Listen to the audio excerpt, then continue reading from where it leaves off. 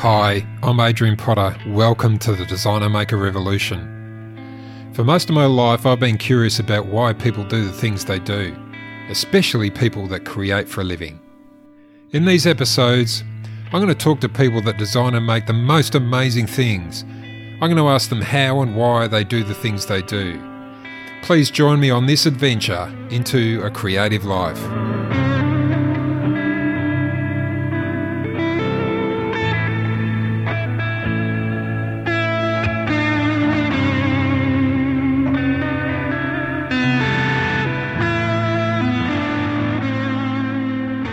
Hi, welcome to the Designer Maker Revolution. Today my guest is Wilfred Kalf from the Netherlands. He was travelling in Australia not so long ago and I got a chance to sit down and chat with him. Thanks heaps for listening. Big thanks to all of you who've been sharing this show with your friends and colleagues on your social sites. That support really helps. The positive feedback I've been getting is amazing. Thanks heaps. Get in touch with me via make@designermakerrevolution.com. Don't forget to subscribe if you haven't already. On with the show.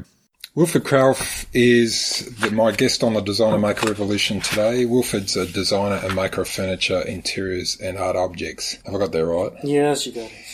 Wilfred, welcome to the Designer Maker Revolution. Thank you for having me.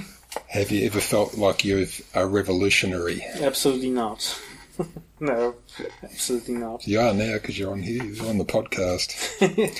It's only about revolutionary people. It depends on what you call revolutionary. Could be anything.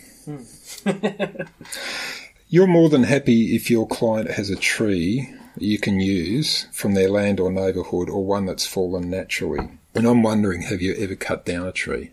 Not myself, no. Would you? Well, I got a tree in my garden that's becoming too big, so yes, I will soon. Yeah. Is it a nice one? No, it's a small one. It's a plain wood. I love plain wood. Yeah. But it's a small one, say 10 centimeters thick. That's not it's very not big. Much, no. I don't know what you'd do with that 10 centimetres. Yeah, make it too. One of the things that's on your website about you and your work is that you put the wood in a pond. Yes, I do. Can you tell us why that is? Why it is? Yeah. It's quite old tradition. In the old days, there was a lot of wood coming from Germany in ships, and it was laying in the water for ages. And in Finland, they transport the trees down the hills to the fabrics. But what it does is, because there's a current in the water, and the sugars get flushed out of the wood, so it's less vulnerable for insects. They don't like it less, and it's more stable. And even for some pieces of wood, the core color gets expanded, so it's a better use for the wood. And for me, a good thing is I don't always have the time or the financial resources to do the cutting, and on the moment I got a tree in my hands. So if I put it on the water, it can't rot, it can't torn in, so it stays there. It stays good forever until I need it, and then I'll pick it out.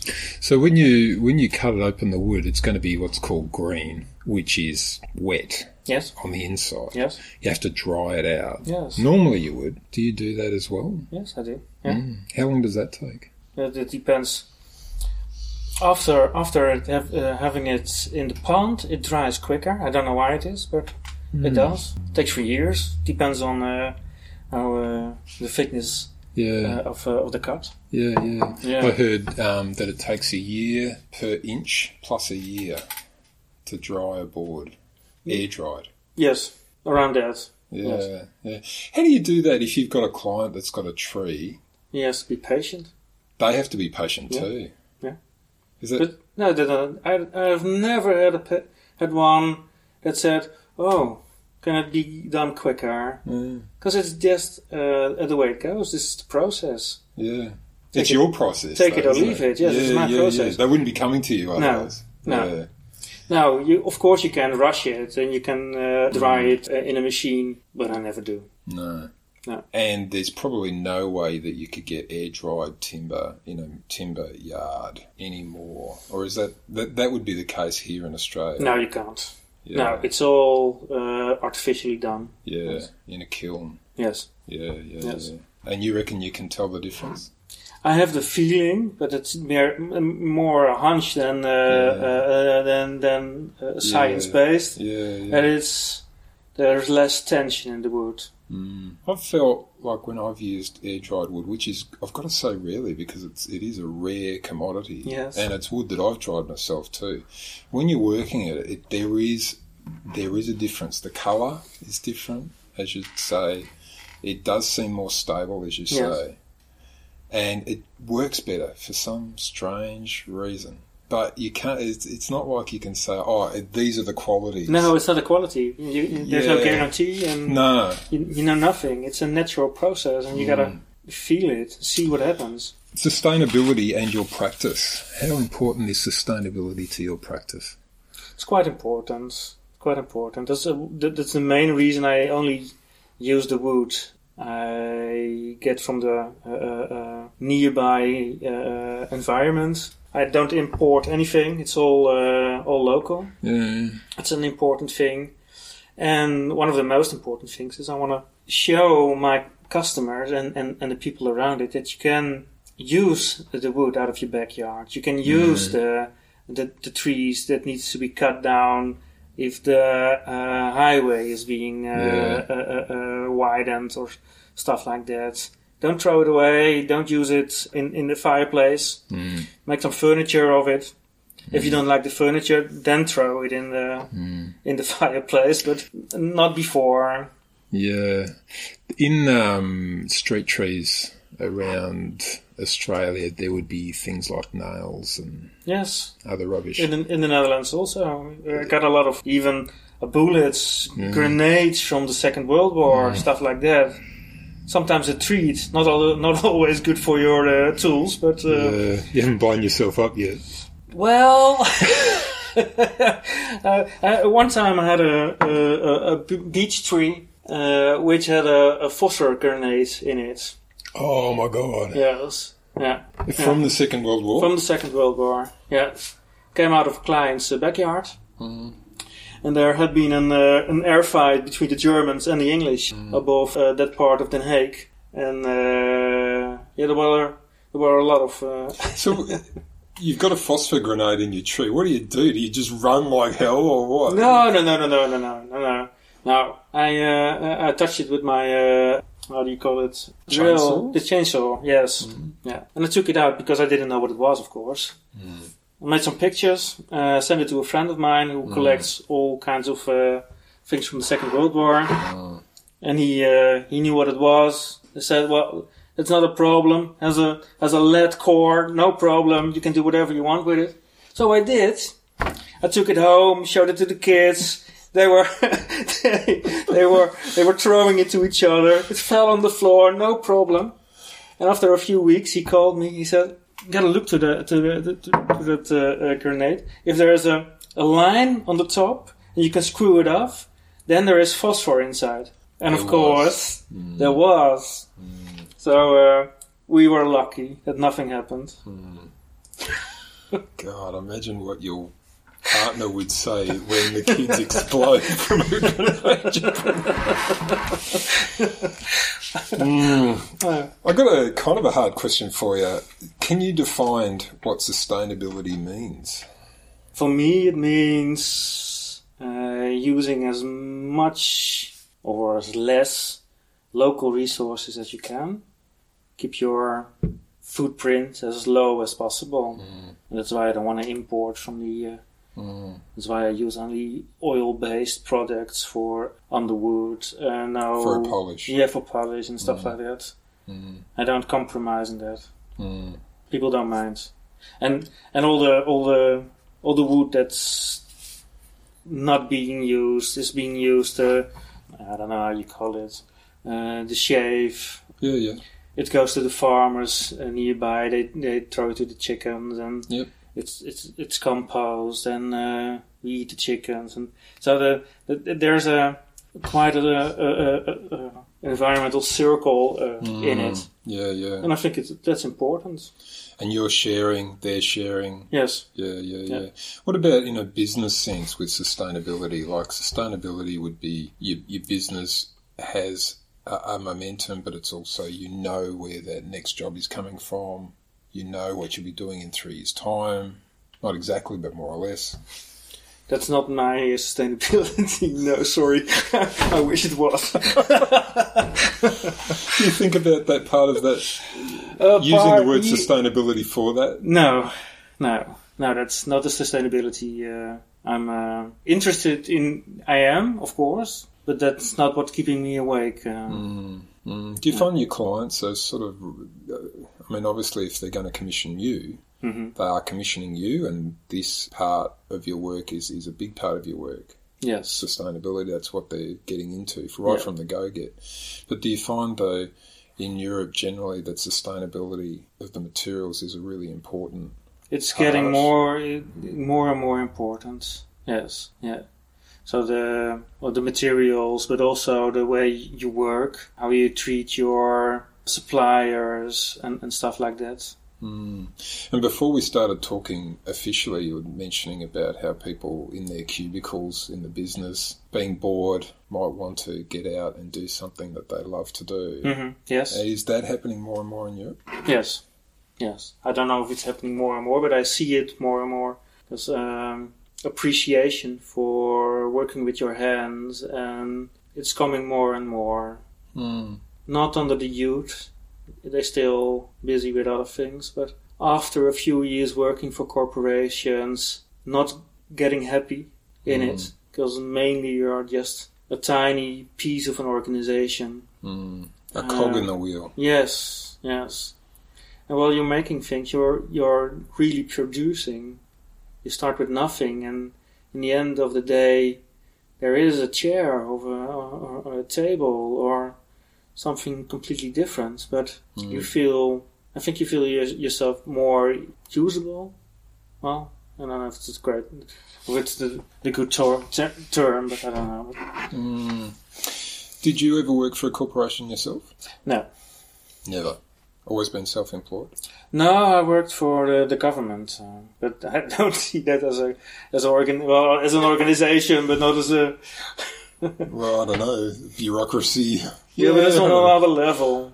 Yeah. What did you do? And that's still once in a while do if the payments aren't good enough on the other end. Building regulations. Yeah. Building permits and stuff like that. Yeah. Yes. So here in Australia, that'd be from a council kind of level, which is there's council, then there's state, and then there's federal. Yeah, there's the council. The council, yes. Yeah. And why did you leave? Well, why did I start? That's a better question. Why did you start?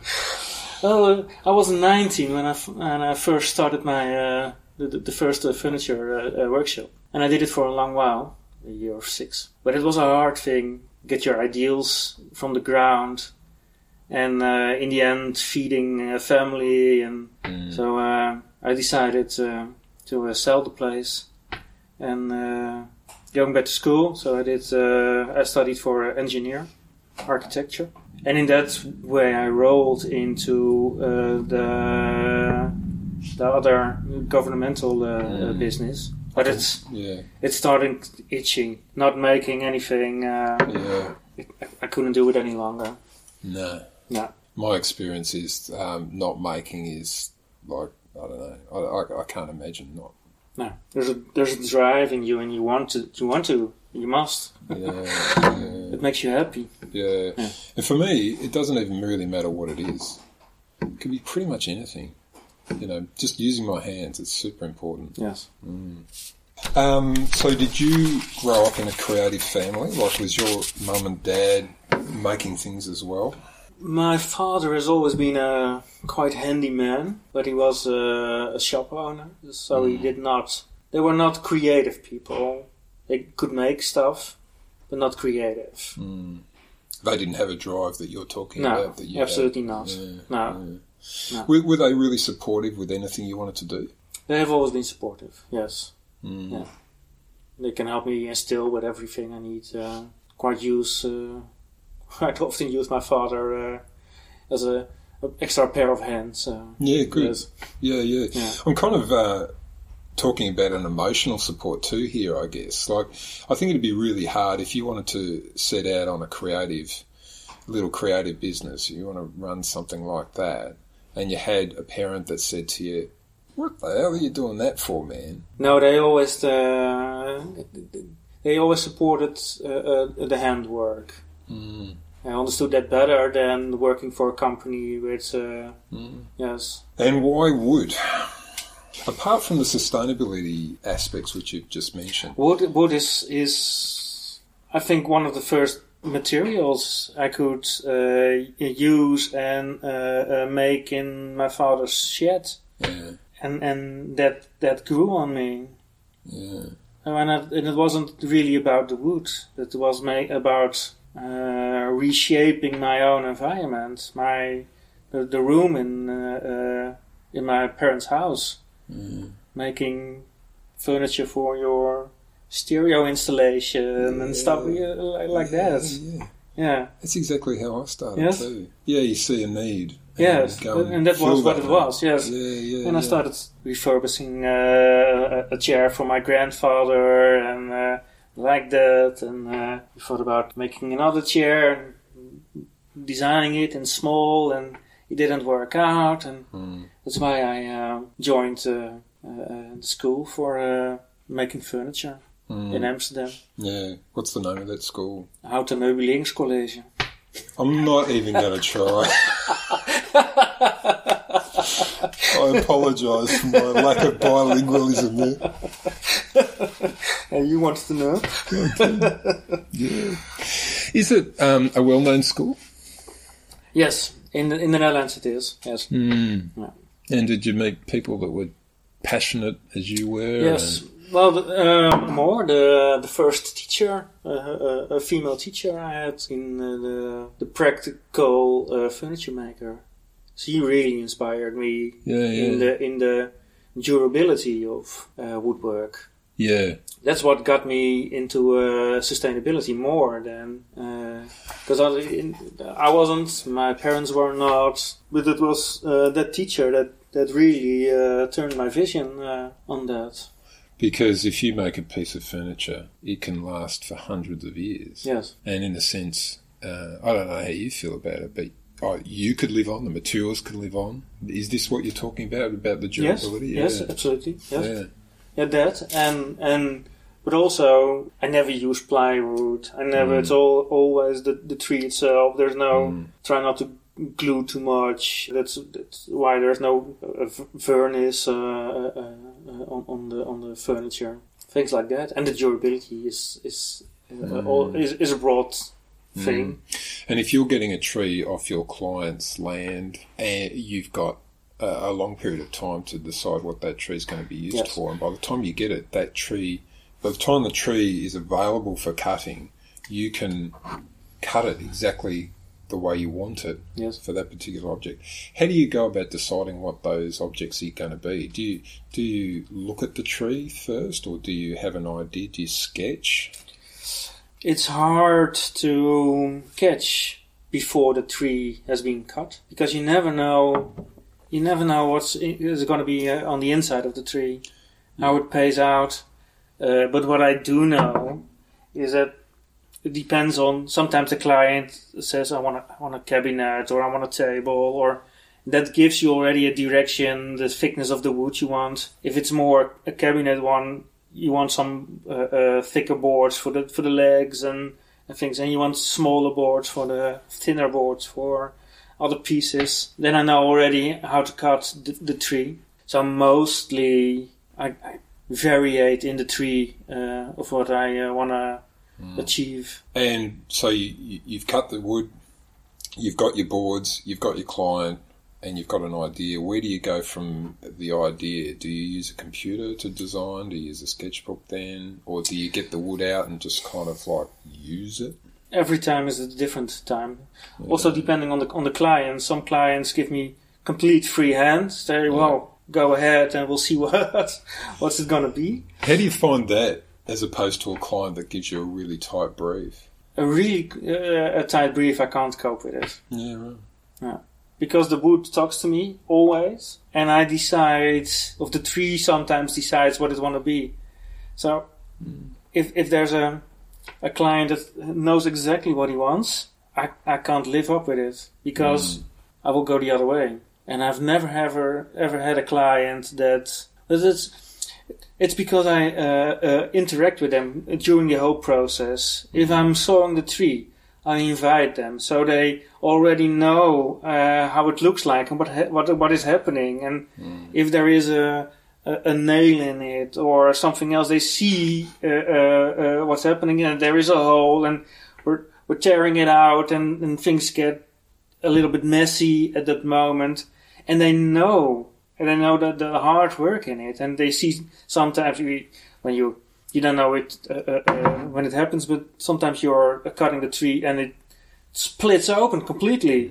That's the tension in the growth tension, and if they see that happen, then they know you need to play with it.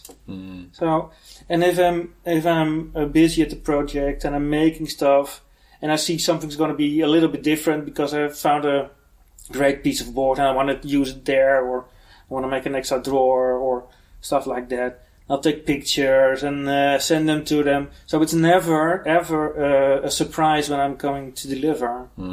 So that's the way I work. Has it ever come unstuck? Have you ever had a little bit of a disaster where the client says, I don't think that's what we were talking about? No, actually not. No. That's awesome. No, I did not. No. I think it's about letting them know from scratch that there is an element of surprise. Yeah. And if they can't handle that, then they should find another furniture maker. Yeah. What I'm hearing from you is that communication with your clients is super important. Yes. Yeah. And involving them in the process. If you involve them, it never goes wrong. Well, it should not. Do you enjoy commission work over doing exhibition work? In a way, because I'm sure I'm getting paid. Yeah. But no, it doesn't really make a difference. Well, the thing that makes a difference is in my designing process, sometimes it's great to have a few, how do you call it, handles. I don't know, it must be a table, or it must be these dimensions, or I want something of this. And then parameters. You can... Parameters, yes, indeed. Yeah. Sometimes it's great to have a few of those in your designing process. Probably think it'd be crucial. I don't know how you go. I don't know what I'm going to do here. I'm just going to make something. Yeah, but that depends. Because sometimes I'm cutting the boards and the wood, and then there are a lot of trees in the city I live. There's a label, at least in my head, and I already know what to make of it if they ever come down. Because I see the lines in it, and I already can feel the structure, and I see the furniture, the tables, or anything else I want to make.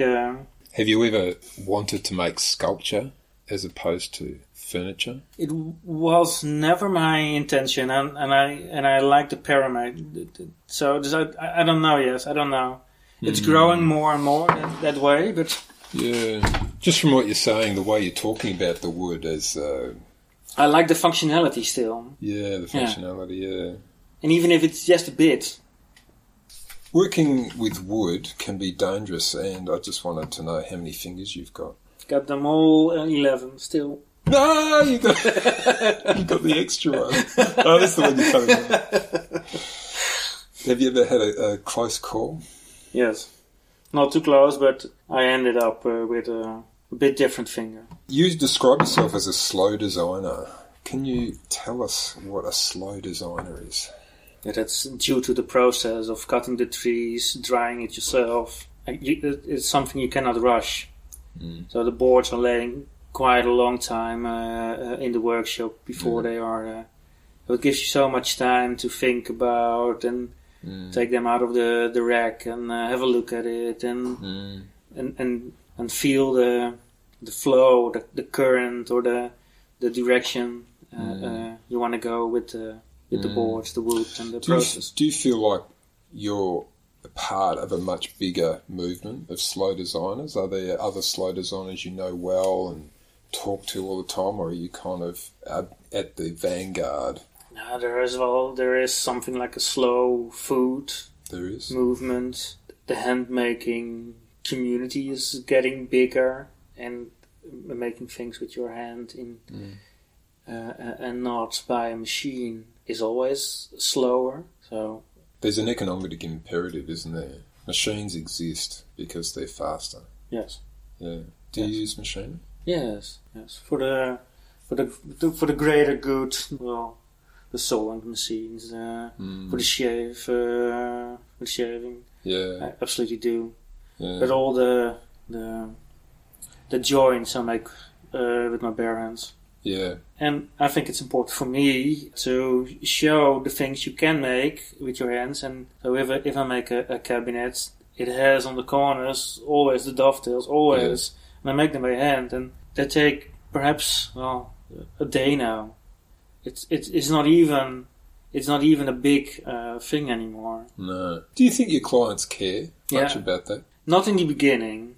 Some do, but the rest you show and teach them. It's giving notice of that. And I think you see the difference in the furniture I make because of the choices and the handwork. And they don't have to be perfect. I thought it did have to be perfect, the dovetails, but they don't. It's just the feeling and the you put inside it makes a difference. What I'm getting from you is that the feeling about it and the process is super important to you. The timber is inspirational to you. Yeah, the economic imperative can just go by the wayside. It's important probably for you, like for everyone. But partly, but because I do the whole process myself, buying the timber is so expensive. And if I do it myself, it's a lot cheaper. And especially when you get the tree from your clients. Because if I get a tree from my client, and it has a certain size, and I want one table of it, and I can make 5 or 6 out of the tree, the rest of the wood is free, because they... Gotcha. Yeah. So the next tables or things I can make, I don't have to buy the wood, it's free. Yeah, and it's prepared exactly the way you want it to be. Yeah. When you walk into the studio, what brings you the most joy? Mostly the smell. Sorry. I was just drinking a glass of water then. No, the smell of wood, it stays. That's a bundle of joy. Yeah, wow. Yeah. Do you have a favourite timber? Well, that's depending on the... Sometimes you work a lot with oak, and then you use something else, and you renewed smell. So I don't have a favorite smell. Well, no, I don't. No.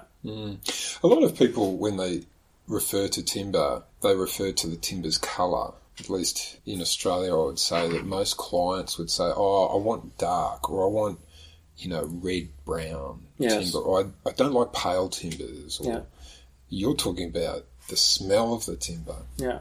It's a very interestingly different sensory perception. Perhaps. No, but that's, you asked me about what do you like, what do you enjoy the most if you walk in the workshop.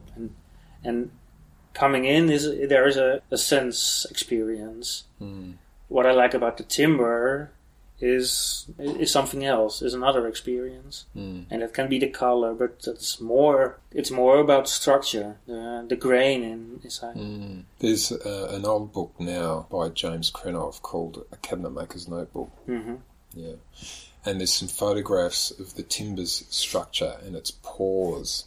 There's one particular photograph, and the way this timber is being lit is right across the face of the board, and it's an oak board, I think. Yeah. Pretty sure it is. And I fell in love with that image when I saw it. Yes. 30 years ago. Yeah, I can imagine. Yeah, wood is lovable. And every piece is different. Do you think that designers and makers have any shortcomings at the moment, like design skills or business skills? Maybe there's a lack of support from government. Yeah, there's absolutely no support from government. No. And designers and artists are especially known for their lack of commercial insight. And that is not going to change. Even now, it's getting a little bit more important on the educational front. They are trying to get the students ready for making a business as soon as possible. But yeah, and then they have a few lessons about how to make your business running. Sorry, that doesn't work. It needs time. You need to learn that. And it would be great if there were more resources for people like us. In not economical, but people-wise. People who can help you get organized in your business. Like in-kind support. Yes. What we would call in-kind support, right. Which is not a financial cash handout, but it's more... Because what do you have? You have cash, but you need skills. You need other skills. If you got the skills or someone who teach you how to do it, how to look at it, it's so much more important. Do clients have shortcomings?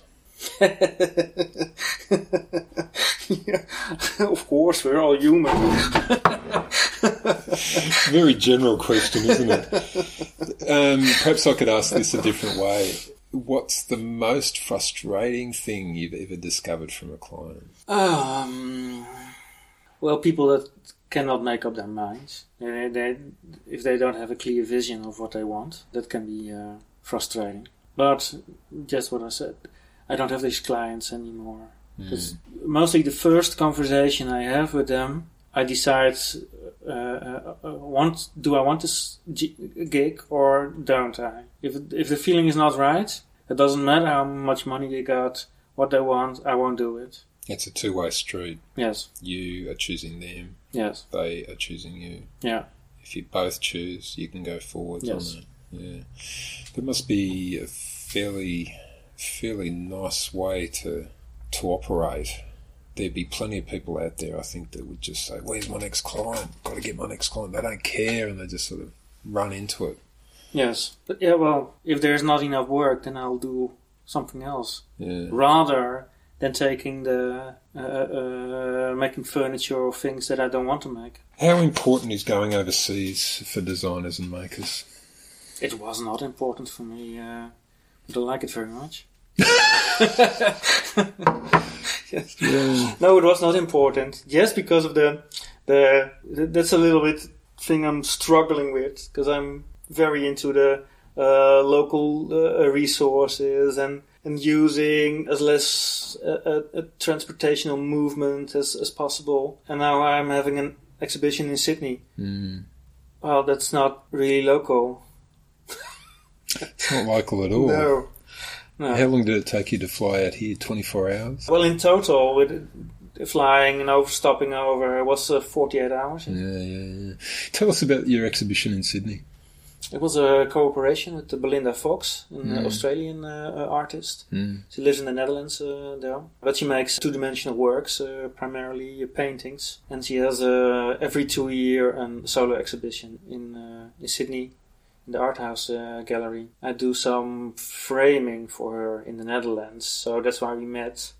And she loved my work, and she wanted to make a collaboration for this particular exposition. And what did you do together? She had her work still, the 2D, the paintings. And she also made, I saw it before, some glass work. It was in a museum in the Netherlands, in Den Haag. Does she blow herself?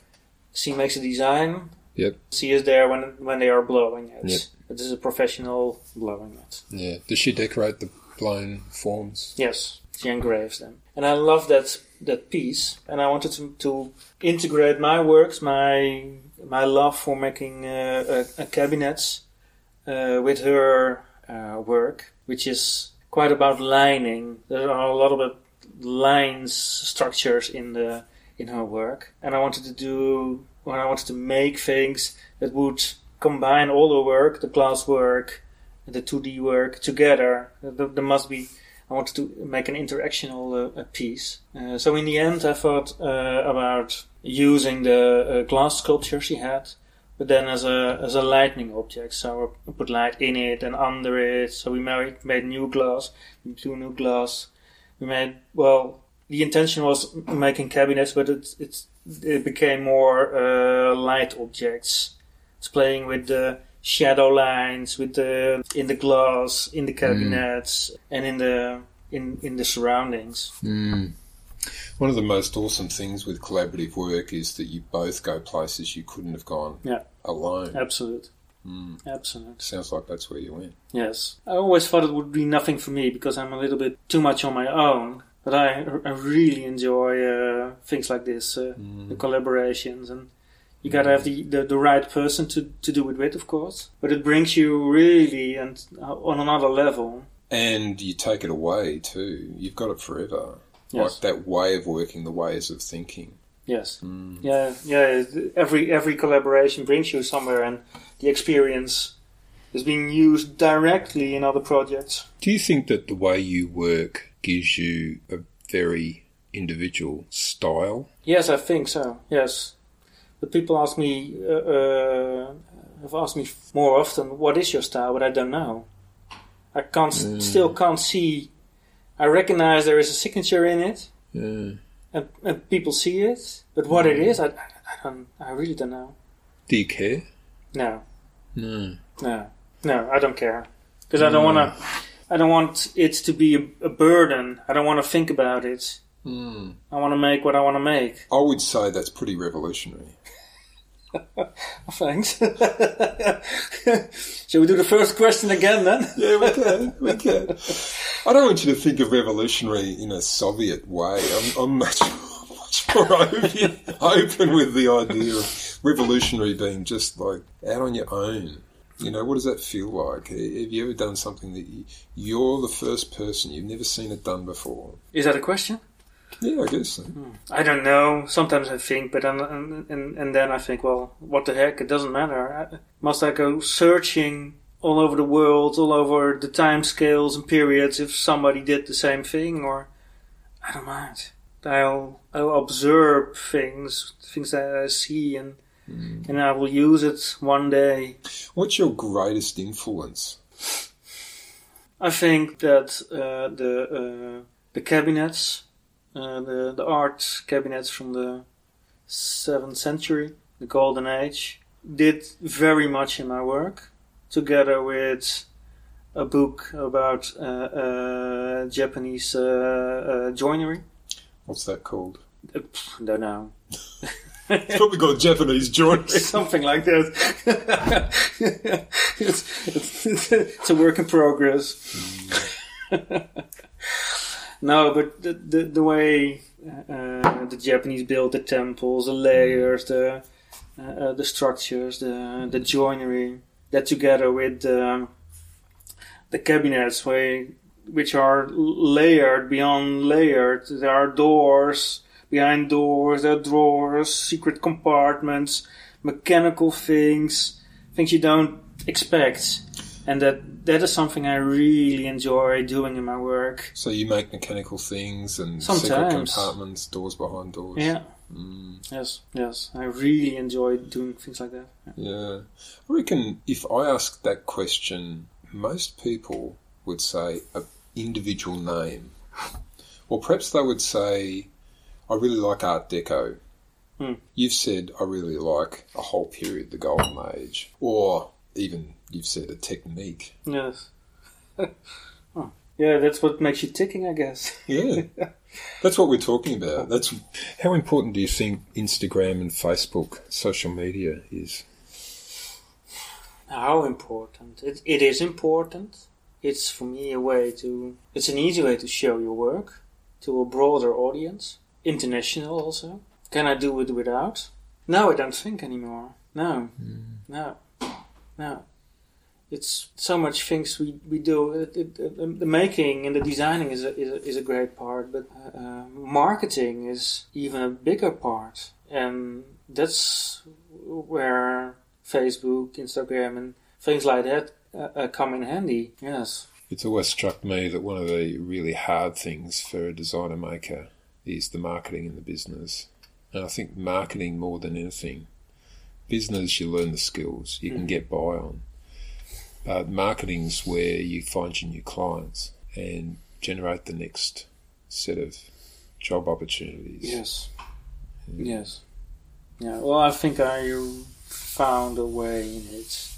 That's because from the moment I started, I had a small blog in which I always pictured and wrote down the process of what I was doing, a way to inform your clients in the beginning, but also the most people that read it were also the ones making other things. But it was a good thing because it broadens your network. I hardly see the other furniture makers as a competition. Not in a way that I'm better or anything, but I mean, we can all help each other. If it's not my cup of tea, then I know someone else who could do it for you. That's more the way I would like to work. You're part of a community. Yes. Yeah. You're not part of some sort of competitive structure. I hope not. I just don't want to be. No, that's not the way I want to play the game. No. Do you post a lot? I don't know what a lot is. Yeah, I do. Yes. Yeah, every day. No, not every day. It depends on the project I'm working on. The pictures being taken. That depends on. I try to post. I try it every day, but I can't do it every day because I don't want to get a lot of nonsense on my profile.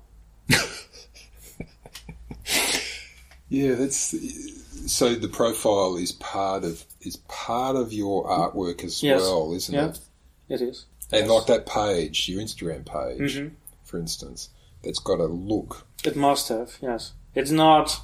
There are a lot of people who really think about the way the pages are built and stuff like that, and when to paste, when to use which kind of hashtags. I don't know, and I don't want to know. But I think it's a sort of important that there is a clear vision, or that your work process becomes clear if you are looking at my Instagram page and my Facebook. Do you do any other ones other than Facebook and Insta? I have a good website. Yeah, you do. Yeah. What's your website? Let's tell everyone out there to go and visit. Wilfredkalf.nl.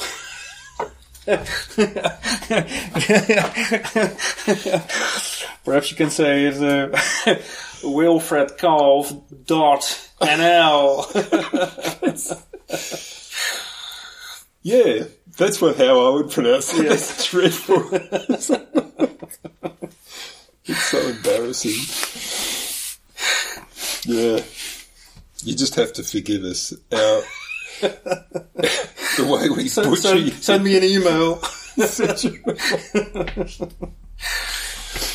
Yeah, what would be the top 3 pieces of wisdom for new people starting out? I think the most important thing is to be happy with making the things you are doing. If there's no joy in your work, well, what are you doing then? That's the main issue, and eventually that's the most important.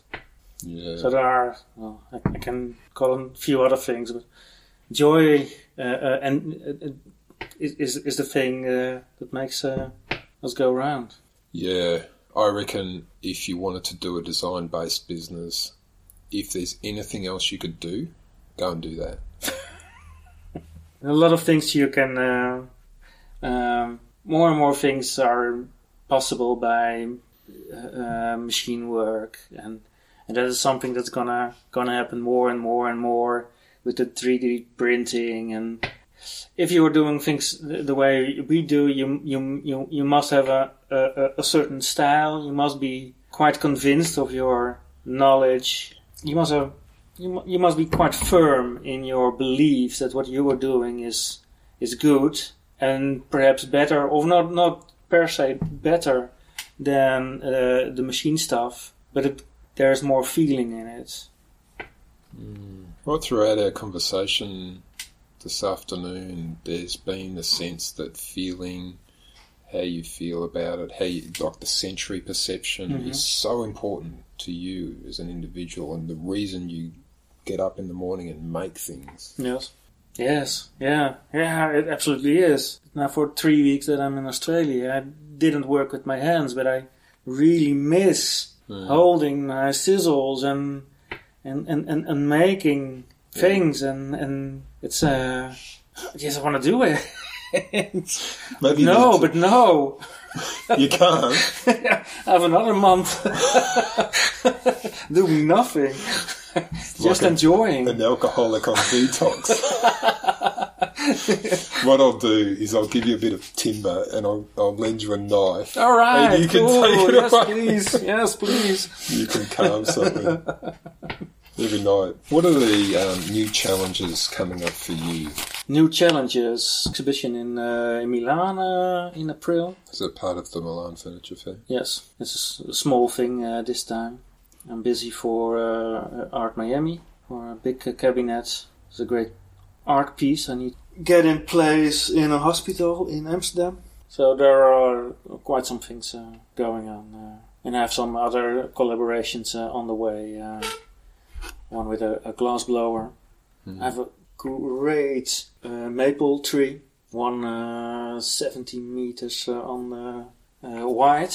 But it's the top of the tree, so there are two branches intertwining, and there are little spaces between. It's a collaboration with the glass artist, and well, we don't know what's going to happen yet, but well, we're going to see if we can blow the glass through the holes and make some furniture afterwards, or if it's going to be an art project.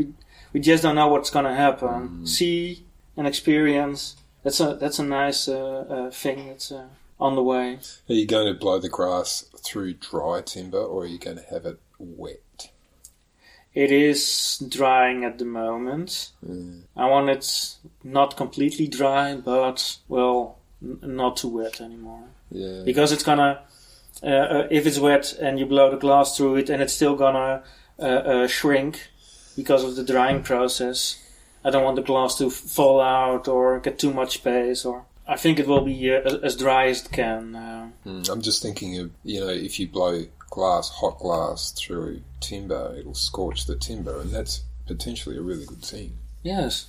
Yeah, it's going to burn the timber, and it's going to burn in, and that's great. That's great. Yes. Yeah, that's cool.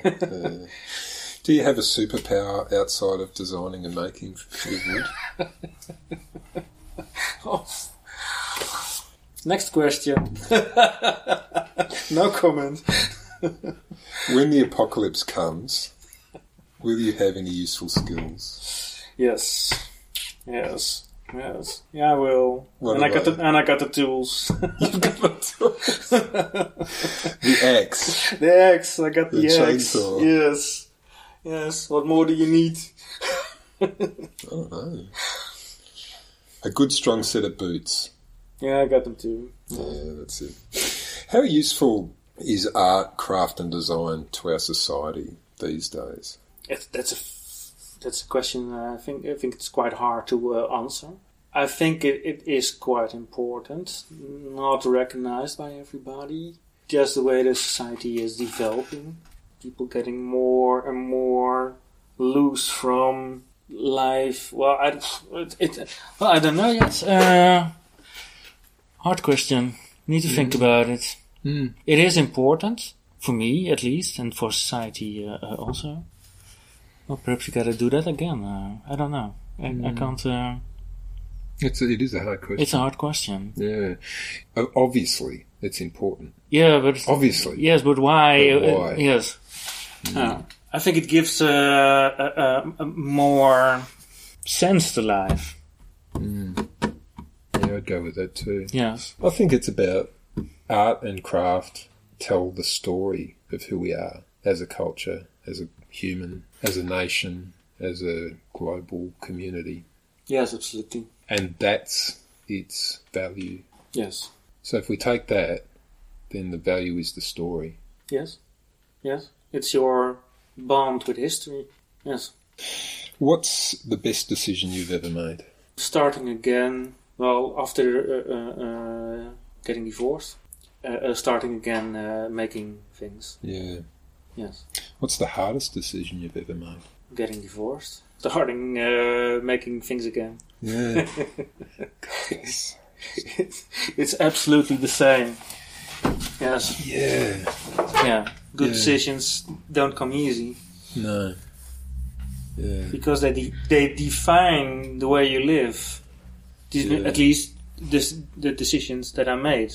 Making furniture or making art is so much harder to get a good living out of it than working for a corporation or whatever, doing your thing, which is quite useless anyway. But that's the hard choice. Yeah, not knowing what the next day will bring. The uncertainty of our profession. Have you ever made a bad decision? Yes. Yes, of course you make bad decisions, but nothing that comes in mind. But every decision you make sometimes works great and others don't, and they are a learning process. So every bad decision is also something that helps you on the way in life, as long as you don't get stuck in it, or if it's that bad that it makes you end in jail or something like that. Yeah, heaven forbid. I suppose that would be a learning process. Yes, yeah. Have you ever been in a really bad headspace? No. I refuse to do that. Yeah. Yes. In a way, that's how you get yourself out of it, by refusing in the first place. It takes a lot of strength. So did you learn that from anywhere? Like, say, I'm not going to entertain those thoughts. Is it something you've always had? Yes, I guess. Yes. And I think I can quite easily take distance or not regret the decisions I make. Bad decisions, or, well, quite often I always see it as a learning process. And it's not always a nice thing, but and I've always been able to enjoy little things, like the smell of the grass, or spring, or as long as you are able to enjoy small things like that, then there are so many moments on a day that you can be happy, just because life is. Well, why should you get depressed then? Well, I not. I don't, at least. I hope so. If you could go back and give advice to a young Wilfred, what would it be, and do you think he'd listen? I know for sure I wouldn't listen. I know for sure. Well, I think I would... I've always been a little bit going my own way, but in my long-term relationship, I had the tendency to let it be became a too big part. So I had not enough freedom to go my own way. That's why I would have insisted on the younger Wilfred. Stand firm and do your thing. Never compromise. Yes. How can people get in touch with you and see your projects? Perhaps you can say my website. wilfredkalf.nl. I'll put links to all your social media. That's a good idea. And your website. All right. Thanks a lot. Podcast page. Have we left anything else? Is there anything you want to add? No, I think we had a quite good conversation about making the beautiful stuff. Yeah, if you let me know like what's coming up, I can publicise that through these channels. Cool. And all the best. Thank you so much for your time. You're very welcome. It was a good thing. That isn't the end of our show today. I kept the recorder running, and while Wilfred and I were munching on some chips, we kept chatting, and I think it's pretty interesting. So I've included it today as a bit of bonus audio. Hope you enjoy it. see you at the end of the show. Now, you've got some really interesting thoughts going on there. It really is as if you're sort of out on a limb by yourself. I think if you asked most people who are doing this sort of thing, they'd say, I've got influences from this person, that person. We're talking about this before, but yeah, it really does strike me that you do what you do. I never had that. I really can love certain designers but they never are. I will be never one of the in the fan base, or because I love the way they think. They make things, and I see it and I observe it, and one day it will come in use. But it's not absolute. I don't know. Maybe I can put it a different way. A lot of people follow a style. Oh, I never did that. No, you clearly don't. No, I can't. But, Too correct. but when you don't follow a style, stylistically, you are out by yourself. Yes, I guess. Yeah. Do you see where I'm coming from? Yeah. Most people would follow a style because designing something is a frightening exercise. You've got an audience that may not like it. You yourself don't even know if you like it or what value it's got. Pardon me. And so to step outside of all of that takes a lot of courage. Yeah, well, I would find it so hard to follow a style. I just cannot do that. I don't know. I need complete freedom. I can't operate any other way. That's clear. Most people don't want freedom. Most people are scared shitless for freedom. They much prefer to be wrapped up in a cubicle at work and be told what to do and then come home and have the mortgage just there because that's a clear direction. Yes. And you said, with your long-term relationship, you said something along the lines of, you wished you'd be able to inform your younger self that, stand firm, be strong, don't fall into those traps. Yes. So this is clearly something that you've had within yourself. It's like this vision, the strength to say, this is who and what I am, and I'm going to do this. And if you don't like it, it's nothing to do with me. No. It's pretty rare. Yeah, it took some time. Do you still struggle with that? No. No. No, it's a natural thing. Yeah, I reckon that's pretty clear. Yeah, the making and the making and the designing thing comes natural. What's it like in sort of economically in the Netherlands? Is there a lot of people with wealth that are prepared to invest in art and craft? There are, but the Netherlands not the. I don't think that the group, the place I need to go. For now, it's still okay, but I'm noticing with the way I'm designing and making things, it's getting too big and too strange for the Netherlands. Yeah, right. Is that because Netherlands is too conservative, or you just need a bigger audience? I need a bigger audience. Yeah. The art fair in Miami and Milan Does that, yes. Does it? Yeah. Same with Sydney? Yes. I don't know if Sydney had the audience, but it had at least the audience of Belinda, who has a firm base in that gallery. Mm. So we sold almost everything. That's a bonus. Yeah. Well, we didn't pay anything in the end, but all the cost for transport and the making, fumigation of the wood. Did you break even? Not yet.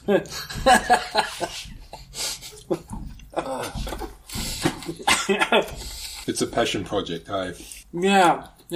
But we did this now, and we're having the same exhibition next year in Berlin. Oh, okay. So we can make some stuff picking up where we left off. German is a good, I guess, will be a good market for me, because they are even more in the handicraft movement. Yeah, it's totally. So much more important there than in the Netherlands. And plus it's close too, like coming to Australia's. Belinda's Australian, yes. Yeah, so yeah, I can imagine she'd want to have a little toehold still here, but yes. The market, like we've got 20-something million people here. Europe is some bigger. But this is also PR. I see it as a piece of PR. It gives me the opportunity to make something out of my normal range, and I can show people. I was in Sydney for an exhibition. Yeah, totally. And it works. Yeah. I really think it does. Yes. A lot of Australians will go to Milan totally at their own cost. Yes. Break even isn't even an option. No. It's fully paid for. Yes. You know, you'd spend 10, 15 grand for a week. And you come back to Australia successful purely because you've just been there. Yes. That's all. Yes. Do you know what definition of expert is? Somebody from overseas. Yeah, I heard it. So maybe you can be that person. Hope so. Well, fly me in once in a while. Yeah, totally, that's it. It's a pretty hard game. Yes, but I started again after I did my study at the children, working for myself, but more just for the making, not for the selling. But, Yeah. And I really, on the moment I started, the vision was clear. I'm never ever going to make anything I don't like. I just don't. I rather work myself to shitload on another for the government or it doesn't matter, but I'm not going to do it in the workshop. Yeah. And that made that I had, but that's perhaps because I had a study as an engineer, so I can make $100 an hour if I go to the government. Yeah. If you just are only capable of making furniture, is so much harder to get the same payload as I can get from the. So I can sometimes I work 2 days in the week for the government. Yeah. And I have enough money to run the rest of the week. Yeah, that's really interesting, isn't it? It's like if I was to ask you something along the lines, would you recommend somebody having a day job? You'd say, yeah, go for a day job. Yeah. The day job, however, has to pay super well. Yes. Only that works only on when it pays really good. Yeah, because if you're getting paid break-even wages, subsistence wages, and you're working 5 days a week doing that, you've got no energy or time left to do what you really want to do. No. So I know it's a position that I have, but I choose for that. I did the study with the idea that it would make easier money than struggling making furniture. Yeah. Because I had the same ideas when I started my first workshop.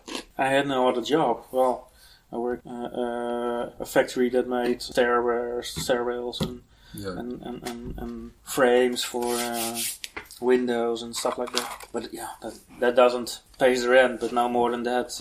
Plus boring as buggery. Is that like work you do for the government? Is that kind of interesting? Like, can you get a... It is a kind of interesting when I work more hours. You're right. Yeah, because I do. I've done quite some big projects, great infrastructural projects, and right. I did a lot for the airport in the Netherlands, political hard projects. But when you're working 2 days on the road, then you cannot do the big projects. No. So you're just doing little extensions and stuff like that. Yeah, the run of the mill. Yeah, but that is not an interesting thing. But I rather do the non-interesting thing out of my workshop. Yeah. You know what I mean? Yeah, I do. I totally do. Yeah, and then using that money that you get from that, you can make it work. Yes. Make everything work. Yes. Is there any kind of crossover? Does that work that you do at the council or the municipality cross over and influence something you might do? Yeah, sometimes it does. Because I know how the government works. I know the ways to play with the mayor or get the trees that I want. Yeah, right. I was going to ask if you get trees from there. Yes. And you do? Yes, clearly. Do they mill it for you as well? Yes. Do they? Sometimes they do, yes. Yeah, cool. Have you got your own sawmill? Or do you borrow? Well, I'm getting more and more... a friend of mine built his new sawing machine, in which it's the biggest of Europe. We can saw trees with a diameter of 2.5 meters. Wow, goodness. 2.5 meters. That's an old tree. Yes. So we are looking how we can interact our business together. What you need to do is just get hold of the wood. That's all. Yes. I don't know what you could give back to him. What could you give back to him? You give me wood and I'll give you... I'll make a table for you. How about that? what I do is, he's not a designer, but he wants to sell the enormous boards. Gotcha. But a lot of guys, that there are more and more guys that saw their own boots, more and more. But what they do, they take the beautiful boards, flatten them, and put some simple steel frame under it. That's all. There's no imagination with these guys, and they sell it for a lot of money. And I can't do that. Every table has to be another one. Every piece of furniture must be in a complete different one. I can't do the same thing twice. Oh, I want to use these boards and go with it to the big fairs, the luxury fairs, and then with real stuff underneath and make really good stuff. Where do these trees come from? Oh, the Netherlands. Really? Yes. Are there forests in the Netherlands? Yeah, there are forests. Yes, 2.5 meters. Even old oaks in backyards. How old are these trees? They must be 200-300 years. Yes. Mm. It depends on the tree, of course, and the location they grew. Mm. Do you reckon that the older trees are better wood? No, not necessarily. No. Better. What is better? No, I don't know. No. Better colour? Stronger? Heavier? Dries better? More stable? Yeah, but sometimes they are quite rot also. In the middle? Yes. Mm. So it's not... it depends really on what you want with the tree. For tabletops and stuff like that, is an old tree great because there's a lot of colour and... Yeah, I think probably the longest timbers we'd have here in Australia, like commercially, would be 5 metres. It'd be very rare that you get anything longer than 5. All right. The trees are way bigger than that. Like some of them are just... Yeah, but if you go after the harvesting itself and have your contacts with these guys... Yeah. Then they can hold them up for 20 meters. We can saw 20 meters long. Yeah. What do we do with a 20 meter long? Well, we use it sometimes for in the yacht for the for the spars. For the spars, yes. And the funny thing about the wideness, the 2.5 meters of the saw, isn't that you always want the complete tree to be 2.5, but you can use the way the branches wider branches. And you can play with. You can totally play with it. And the figure that comes in that little crotch area is insane. Yeah. That's what it does. That's the opportunity you get with a saw like that. Is it a bandsaw? Yes. Yeah. Horizontal? Like run horizontal? Yes. Yeah. It's such a thick, hardened blade. He doesn't give a hiccup when we go through iron. And when it's real steel, it's a problem. But iron, nails and stuff like that, not a single problem. Yeah, something a bit harder would take a tip off. Yeah, screws. Every has screws, or not every has not. But the real steel one that's not a nice thing. But grenades or no, they are soft because they need to explode. They are soft. You can really... You're sawing this tree and all of a sudden it just goes boom. I can't believe that these munitions are like they're inert. Yeah, it really happens. Oh, far out, man. You never had a war here, but in the Netherlands, there are really lanes in which I don't want the trees from those because... There were the tanks driving in Second World War. You know that all the trees are completely full with lead. Yeah. Yes. Yeah. I heard recently that there's parts in the Somme, I think, or in France on the Western Front from World War One. Yeah. Where you can't go because there was so much munitions dropped on that area, and there's so much unexploded ordnance there that it's dangerous. So these places aren't going to be able to be trafficked by you and me for another 200, 300 years. Yes. That's mad. Yeah. This is from World War One. Yes. Far out. What about World War Two? Yeah. Maybe they had better bombs, they just all went off. Yeah, but they went more across all the countries. World War One was of course were a few straight lines. They didn't move for years. A few meters there, a few meters back, but no more than that. And shooting and blowing each other up. Yeah. Far out. Bloody madness. Yes, bloody madness. Yeah. Anyway, enough of that. We're going to get back to our own madness. Yes. You have been listening to the Designer Maker Revolution. Thanks heaps, Wilfred. Enjoy your travels. Big thanks to all of you listening. Don't forget to subscribe, share the show on your social media sites, and we'll speak soon.